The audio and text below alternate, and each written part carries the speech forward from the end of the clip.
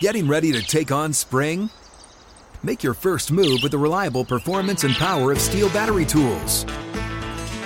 From hedge trimmers and mowers to string trimmers and more, right now you can save $50 on select battery tool sets. Real Steel.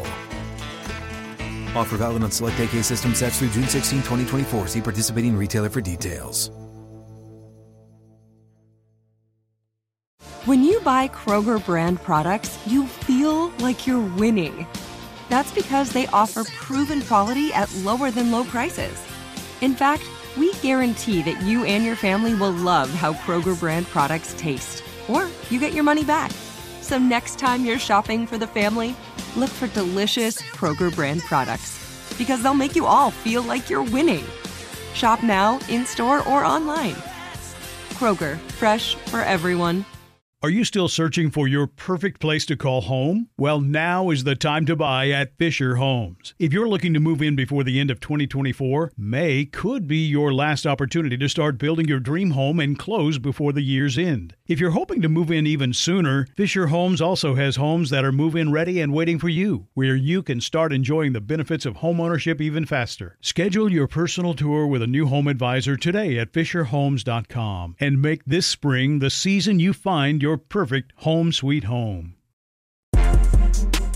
There wasn't a day in 2002 that the New Jersey Nets were not in first place in the Eastern Conference. They had trashed the expectations. Jason Kidd brought playmaking genius and a new ambition from Phoenix, but his preseason goals have been met with waves of outside skepticism.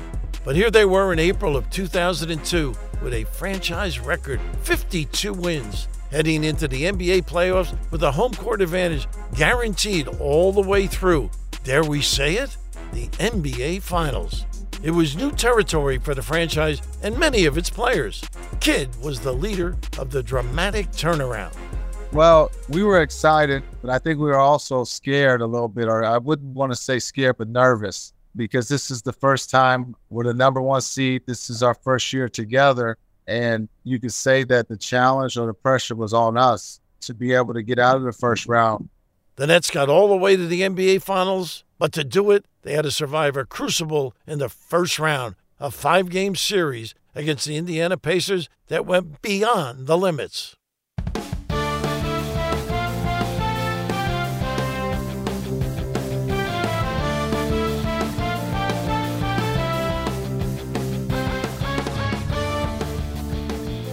Welcome, everyone, to the 2002 NBA playoffs on ESPN. We kick off our playoff coverage today with the Eastern Conference's top seed, New Jersey, playing host to the 8th-seeded Indiana Pacers. While the Nets have been on top of the East for a couple of months now, the Pacers needed all 82 games to reach the postseason. Looking at Indiana's playoff history, they've been in the postseason in 12 of the last 13 years, and this is their 5th in a row. They lost to the Lakers in the NBA Finals in 6 games 2 years ago. As for the Nets, this is new territory. It's their first ever Atlantic Division championship since joining the NBA way back in '76. New Jersey's playoff history, much different than their opponents. This is their first playoff appearance in 4 years. And the last time they won a playoff series was against Philadelphia, way back in the first round of the playoffs in 1984.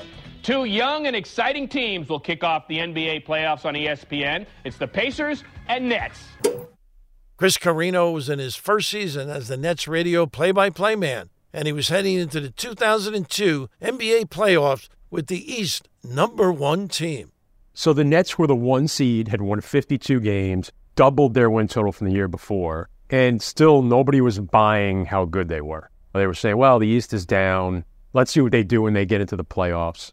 So you're eager to see this team and what they're going to be able to do, and everybody who's been around them has confidence in them, know how good they are. But now, here come the Indiana Pacers, who have all this talent that had been banged up all year. And the only reason they're the 8th seed is because they had all these injuries all year. New Jersey's TV voice, Ian Eagle, had been around a little bit longer. He'd already seen a couple of promising Nets eras go off the rails. There was a little bit of fatalism built into the job. I felt some uneasiness because everything that they had accomplished that year was based on them advancing. If you finish with the best record in franchise history, the #1 seed in the Eastern Conference, you do it in an unexpected fashion, all of that can be wiped away with a first-round exit. You're just a footnote at that point. So in order to validate what they did, they had to win the series. Indiana was good. They were a really talented team. And I thought the Pacers felt confident that they could win the series. And you just didn't know how the Nets would perform under the brightest of lights. Even with everything they accomplished that year, they were still under the radar in many ways. Indiana was a talented but transitional team near the end of its Reggie Miller era. They were 2 years removed from playing in the NBA Finals and 2 years away from winning 61 games. Miller was still there, but 23-year-olds like forward Jermaine O'Neal and point guard Jamal Tinsley had ascended to the primary roles, and the Pacers had picked up Ron Artest for Jalen Rose in a midseason trade. Net center Tom McCullough had faced the Pacers in the playoffs with Philadelphia the 2 years before. The Sixers lost to Indiana in the second round in 2000 and beat them in the first round in 2001. I knew how dangerous the Indiana Pacers were when I first got to the Sixers. They were the team that knocked us out in my first year, and I saw firsthand just how good Reggie was, the kind of defense they played, and how dangerous they were. When we were the Sixers, we were 1, they were 8, and so here they are again. We're the 1, they're the 8, and I kept thinking, this team is so good. Why do they keep ending up in the 8 spot? This is not a team that I want to face in the first round. And with it being only a best-of-5 series, I think it makes it that much more difficult to put them away. Here's assistant coach Mike O'Koren. I don't know what happened to them during the season, but to us, they were not a number 8 seed. Us being new and them being at 8, not really deserving an 8, maybe more of a 3 or 4 seed. So here we go. And Nets guard Curry Kittles. You're playing the Pacers, which obviously is Reggie Miller. And we all know about Reggie Miller and what he we all knew about that. And Jermaine O'Neal, Ron Artest at the time. Those guys were a tough matchup for a number 1 seed. But we knew we were the better team. It had all started 6 months earlier against the same Indiana team, right in the same spot at the Meadowlands. The first game is a net for Jason Kidd, Richard Jefferson, Jason Collins, and Todd McCullough, plus the return of Curry Kittles. The Nets had blitzed the Pacers in the fourth quarter for a comeback win that sparked a 7-1 start to the season. They didn't have the same fast start to the playoffs. The Pacers came into New Jersey and won 89-83 as Jermaine O'Neal put up 30 points and 11 rebounds. Here's Nets GM Rod Thorne. It wasn't like it was a real close game. They sort of dominated us. And I remember being in the locker room after that game, and I remember Kenyon Martin saying, that's not going to happen again when O'Neal dominates the game. I guarantee you that. Kenyon was a tough guy, and I'm thinking, well, I hope you can back that up because O'Neal looked pretty good to me tonight. Brian Scalabrine. Watching, they just controlled the pace. They controlled the pace more than any other team that we played in that run.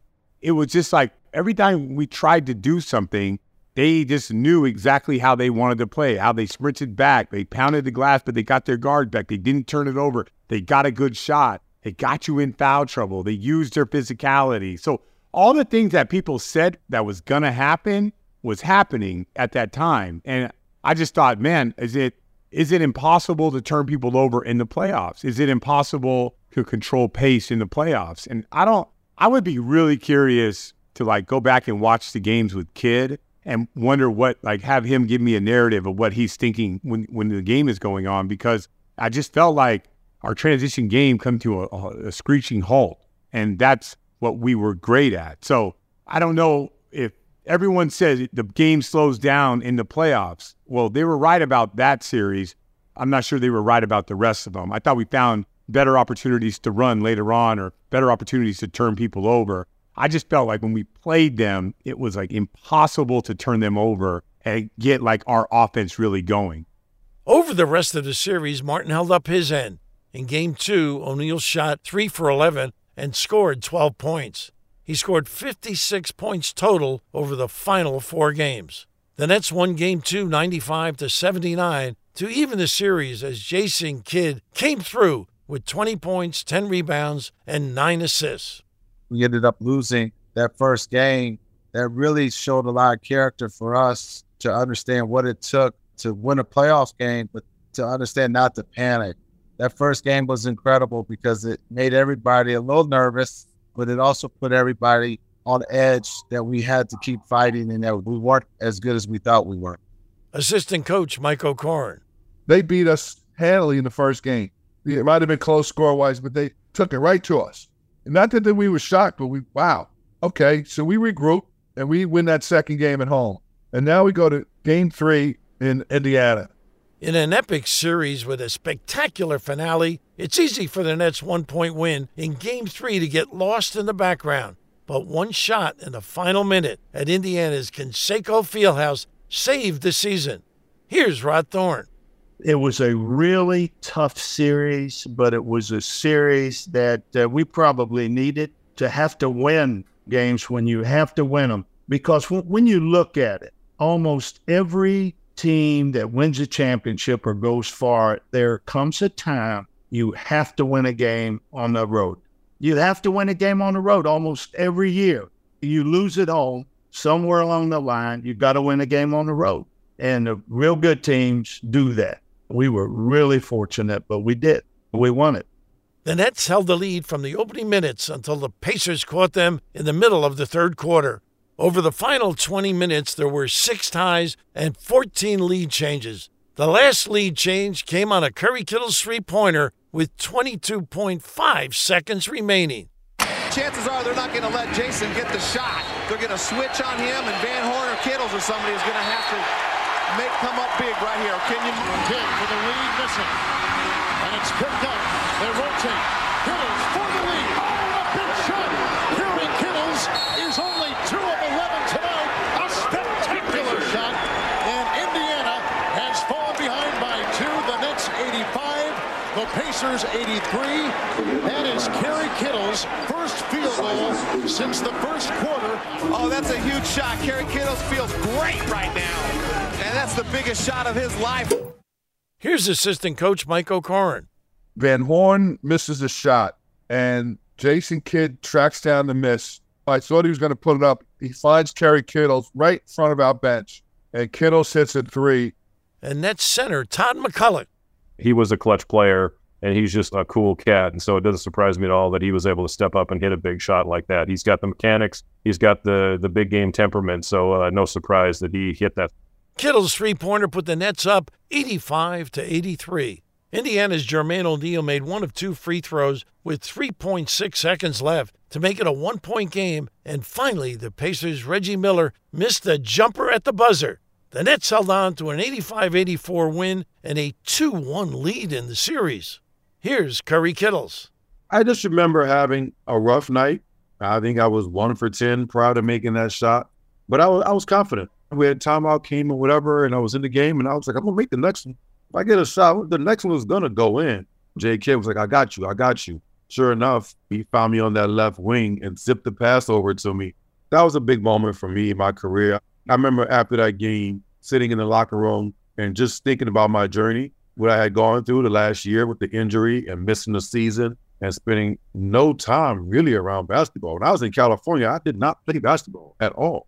I didn't touch a basketball. So to then be on a playoff team, number 1 seed the following year, 50-some win season, and now in the postseason playing against Reggie Miller, and to make that shot after having a rough night, it really proved to me that I'm a resilient player, a resilient person. I'll never forget that moment in my basketball career. Curry was an amazing player with incredible speed, and he became a big-time threat shooting from the outside. He could really fill it up, and he was a great compliment to Jason Kidd. I don't remember him taking bad shots because he was a guy who always made good decisions. The Nets had drafted Kittles 8th overall out of Villanova in 1996. As a rookie, he set a franchise record with 158 three-pointers. He's still 3rd in Nets franchise history in career three-pointers made. The next year, Kittle shot 42% from three-point range and averaged a career-high 17 points for a Nets team that made it back to the playoffs and looked like it was on the rise. But things fell apart quickly in the 1999 lockout season, and after knee surgery in 2000, Kittles was out of the game for a year. He spent the year in California working on his rehab and wondering if he had any basketball future at all. Here's Todd McCulloch. Kerry was just a cool cat, one of my best friends on the team, and just always such a positive attitude. And I think through some of the trials that he had, physically with his knee in the previous year, I think he was, really just enjoying being back on the court and being able to trust his knee and to be able to use all the talents and skills that he had. At one point, really enjoying the ride, and in the second one, not taking for granted, how quickly things can change and how much an injury can affect your career. And so I think he was enjoying every minute and really just excelling. How even-keeled he was and how positive he was and what a good teammate he was. It was really fun to share that year with him. Kittles got back on the court in the summer of 2001 with the Nets Summer League team in Boston. It's typically a time for rookies, but after being out for a year, Kittles wanted the reps, and he teamed up with the team's deep draft class: Richard Jefferson, Brandon Armstrong, Brian Scalabrine, and Jason Collins. Kerry Kittles is he's the dude. Everyone wants to play with Kerry Kittles because he is a great teammate, and he will, on both ends of the court, defensively, stick his nose in there for a guard, and then he'll get steals and deflections. He'll take charges. He can even get a block shot. And then also offensively, there are very few people who can run the floor like Kerry Kittles. And he's like a perfect complementary piece to Jason Kidd. After missing the entire season, Kittles started all 82 games for the Nets in 2001 and 2. He averaged 13 points, shot a career-high 46.6%, and made 40% of his three-pointers.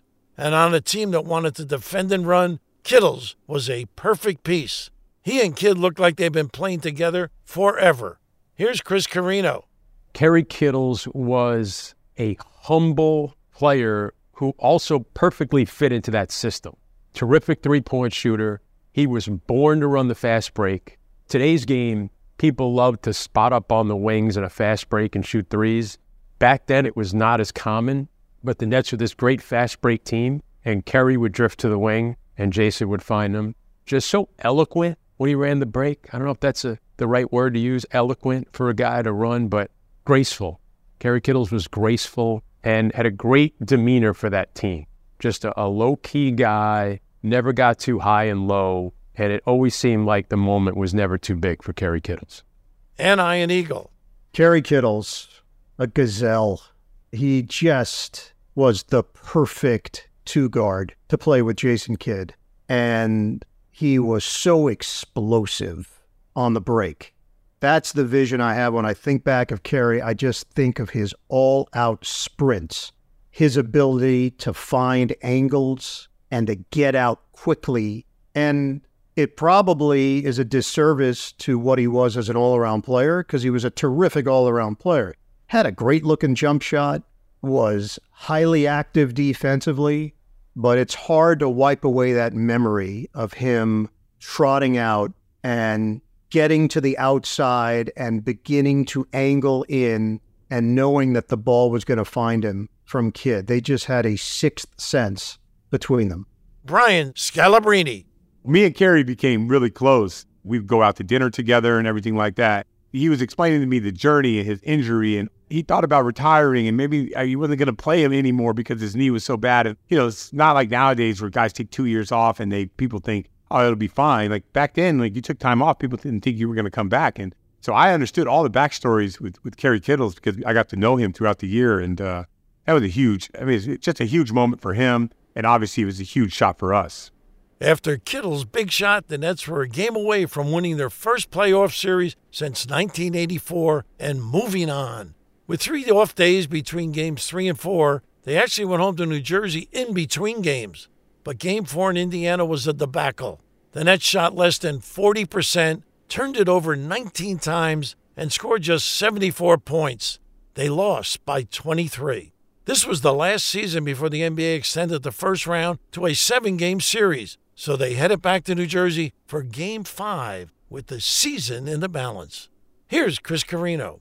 And to this day, that is still one of the greatest environments I ever remember. In 2 decades of doing Nets games on the radio, that was still one of the great environments I ever remember, and still probably the most memorable game for me to broadcast of my career. And his old radio partner turned assistant coach, Mike O'Koren. It was one of the more gut-wrenching build-ups to that day. It just lasted forever before the game for all of us. It was suffocating. There was an early 8-point lead for the Nets. It didn't last. By halftime, they were tied. And they stayed dead even after that. Tied at the end of the third quarter, tied at the end of regulation, tied at the end of the first overtime. From halftime on, there were 13 ties and 16 lead changes. They traded the lead 11 times in the third quarter alone. But with 5.5 minutes to go in the fourth quarter, the Nets were up 90-81 after a 10-0 run. Kenyon Martin, big shot. He's got 22. Oh, and a shot from Kidd. With 5.5 to play in the fourth. Kidd, tough shot. Ollie may have gotten a piece of it. Van Horn falls, and Kidd right there for the foul. Under 4 to play. 7-point New Jersey lead. O'Neal powers in. Tough shot, and it's a 1-point game. A 10-2 run right now for the Indiana Pacers over the last 4 minutes. What was a 9-point lead has been cut to 1. Kidd the jumper, puts it in. Jason Kidd, another big bucket. The Pacers pushed back, but Kidd's jumper had the Nets up 94-91 with a minute to go. Miller's 2 free throws cut it to 1. Kidd's pair pushed the lead back to 3, 96-93. The Nets got to stop when Indiana's Kevin Ollie missed at the rim. Richard Jefferson grabbed the rebound. Ollie fouled him, and RJ headed to the line with 5.1 seconds left and missed both. Chaos followed. Indiana's Austin Crocier grabbed the rebound. The Pacers pushed the ball up the floor. It was pure desperation. And then Miller for 3. Oh, he backed it in. He backed it in. And the game is tied. We're going to overtime. Here's Rod Thorne. Richard goes to the line, misses 2. They rebound, come down the court. Miller fires one from between the top of the key and the center court, makes it, knocked it in. Now, did he get it off in time? In those days, you couldn't go over and take a look. There was no instant replay for the referees. And so referee counted it, even if it was late, which it was. You still had no recourse. I remember when Miller made the shot, and again, my feeling was it was late, but I'm getting ready to walk out of the box that I sat in to watch the games, and when he made that shot, I fell to my knees. It was that kind of shot, and, Reggie Miller was known for doing that kind of stuff. It was another dramatic moment for Miller in a career full of them. It was also, if you ask anybody around the Nets about it, a shot that shouldn't have counted. Now the officials are concurring. Bob Delaney signaled yes. Joe Crawford now saying, with the other official checking it, and they say yes, it beat the buzzer. Let's take a listen. And again, a key, listen for the buzzer. The ball is in his hand. The red light, to me, the red light is on behind the backboard, which means right there, the game should be over. That was way after the buzzer. That wasn't fingertips. Like, Reggie was loaded when that buzzer went off. And then I just remember Kidd going to a completely different level in overtime. It was almost like, enough of this stuff already. Like, enough of this. We're not going to win, or the game slows down, or you can't win unless you play in the half court. And what we all now know, it's great players make great plays in the playoffs. Great players have moments in the playoff. That's just the way that it goes. And I remember Kidd in the moment where it was uncharacteristic for him to score and dominate games. I remember him just completely saying, all right, enough already. Even though, Indiana Pacers were well accomplished, enough already with this stuff. You guys aren't on my level. I'm going to a new level, and there's no way anybody can touch me here. And there were moments when he did that. His domination down the stretch of scoring, passing, rebounding, pushing the ball late where everyone else walks it up. That's what really stood out to me in that game. They traded baskets for the first few minutes of overtime before one of those razor's edge plays that changes everything. The Pacers were up 100-98 with 2 minutes to go when Indiana's Ron Mercer drove the baseline. Kidd stepped in front and drew contact. Mercer scored. The whistle blew. Here's Rod Thorne. There's a collision near the hoop, and referee called it a charge. is it a charge or a block? He called it a charge. So we get the ball, go down, score. They miss, we score, and we ended up winning the game. But if that call, I still can see that play. Could have gone either way. If they get that call, chances are they win the game. And Mike O'Koren. Ron Mercer drives baseline with them up 2, with Indiana up 2, and Kidd comes over, and it's one of those calls. He could go your way if he could go against you. And they called an offensive foul on Mercer. Now, the ball went in. If that went in, he goes to the line, they go up 5 with under 2 minutes. It could have been a problem for us. They called an offensive foul. Martin scores to tie it up. It was literally right in front of our bench, that baseline. I don't know who made the call, but it could have been a block. But because Jason was such a fierce defender and all first team, all defender, I think he got the benefit. I do. And that happens with superstars. But Miller still wasn't done with them. With the Nets up by 2 in the final seconds of the first overtime, Reggie busted down the lane for a two-handed dunk that tied the game again with 3 seconds left. Miller gets past Kittles. Miller inside with the slam. Reggie Miller ties it with 3.1 remaining. That was the last of his 31 points. Here's Curry Kittles. He's late 30s. I mean, yes, he's still good. But that game, it was like, who is this guy? I mean, I was all over him. And every shot he took, it seemed like he was not going to miss. I remember when he drove past me down the lane and dunked on our entire team. And I'm like, he's 38, 39 years old. What's going on here? Reggie Miller and that game 5 stands out in my career because you don't have many moments playing against iconic players. Everything's on the line now, right? It's game 5, win or go home, postseason, it's money time. And there you have it. He's putting up a performance. It's probably one of his best playoff performances in a loss, for sure, in a loss. And Ian Eagle. Reggie Miller, the heave at the end of regulation, incredible. Absolutely incredible. Reggie Miller, first overtime, a big dunk to keep the Pacers in it. That's what Hall of Famers do. But in that second overtime, you could feel it. You could feel the separation, and you could feel Jason Kidd willing this team to the finish line. And he just was not going to let them lose. It wasn't going to happen. And you asked the question earlier, why was he brought here? This is why he was brought here. This fourth quarter is his time. He has the last 7 New Jersey points, 11 of his 22 here in this fourth quarter. 2 clutch free throws from Jason Kidd. Kidd answers right back. Kidd with the left hand. Oh, what a play from Jason Kidd. Ollie trying to go for the steal. Kidd knocks it down. It gives him a 5-point lead in the second overtime. Kidd has played the entire second half in overtimes. Kidd has to put it up. Oh, he puts it in. Ollie right in his face. And the Nets back up by 5. Jason Kidd, a spectacular performance.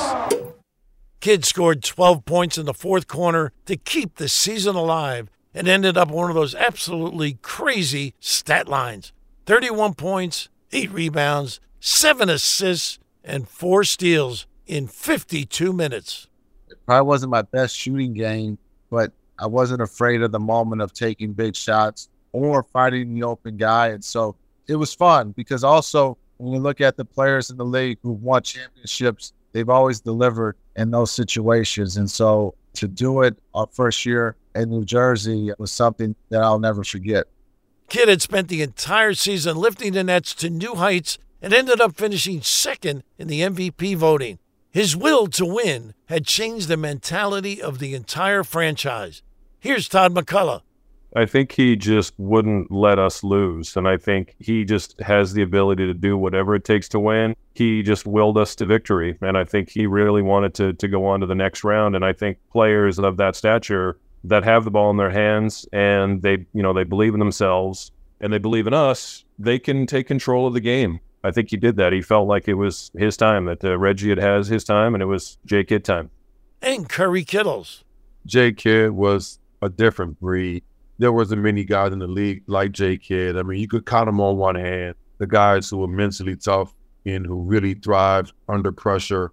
He always seemed composed, never rushed.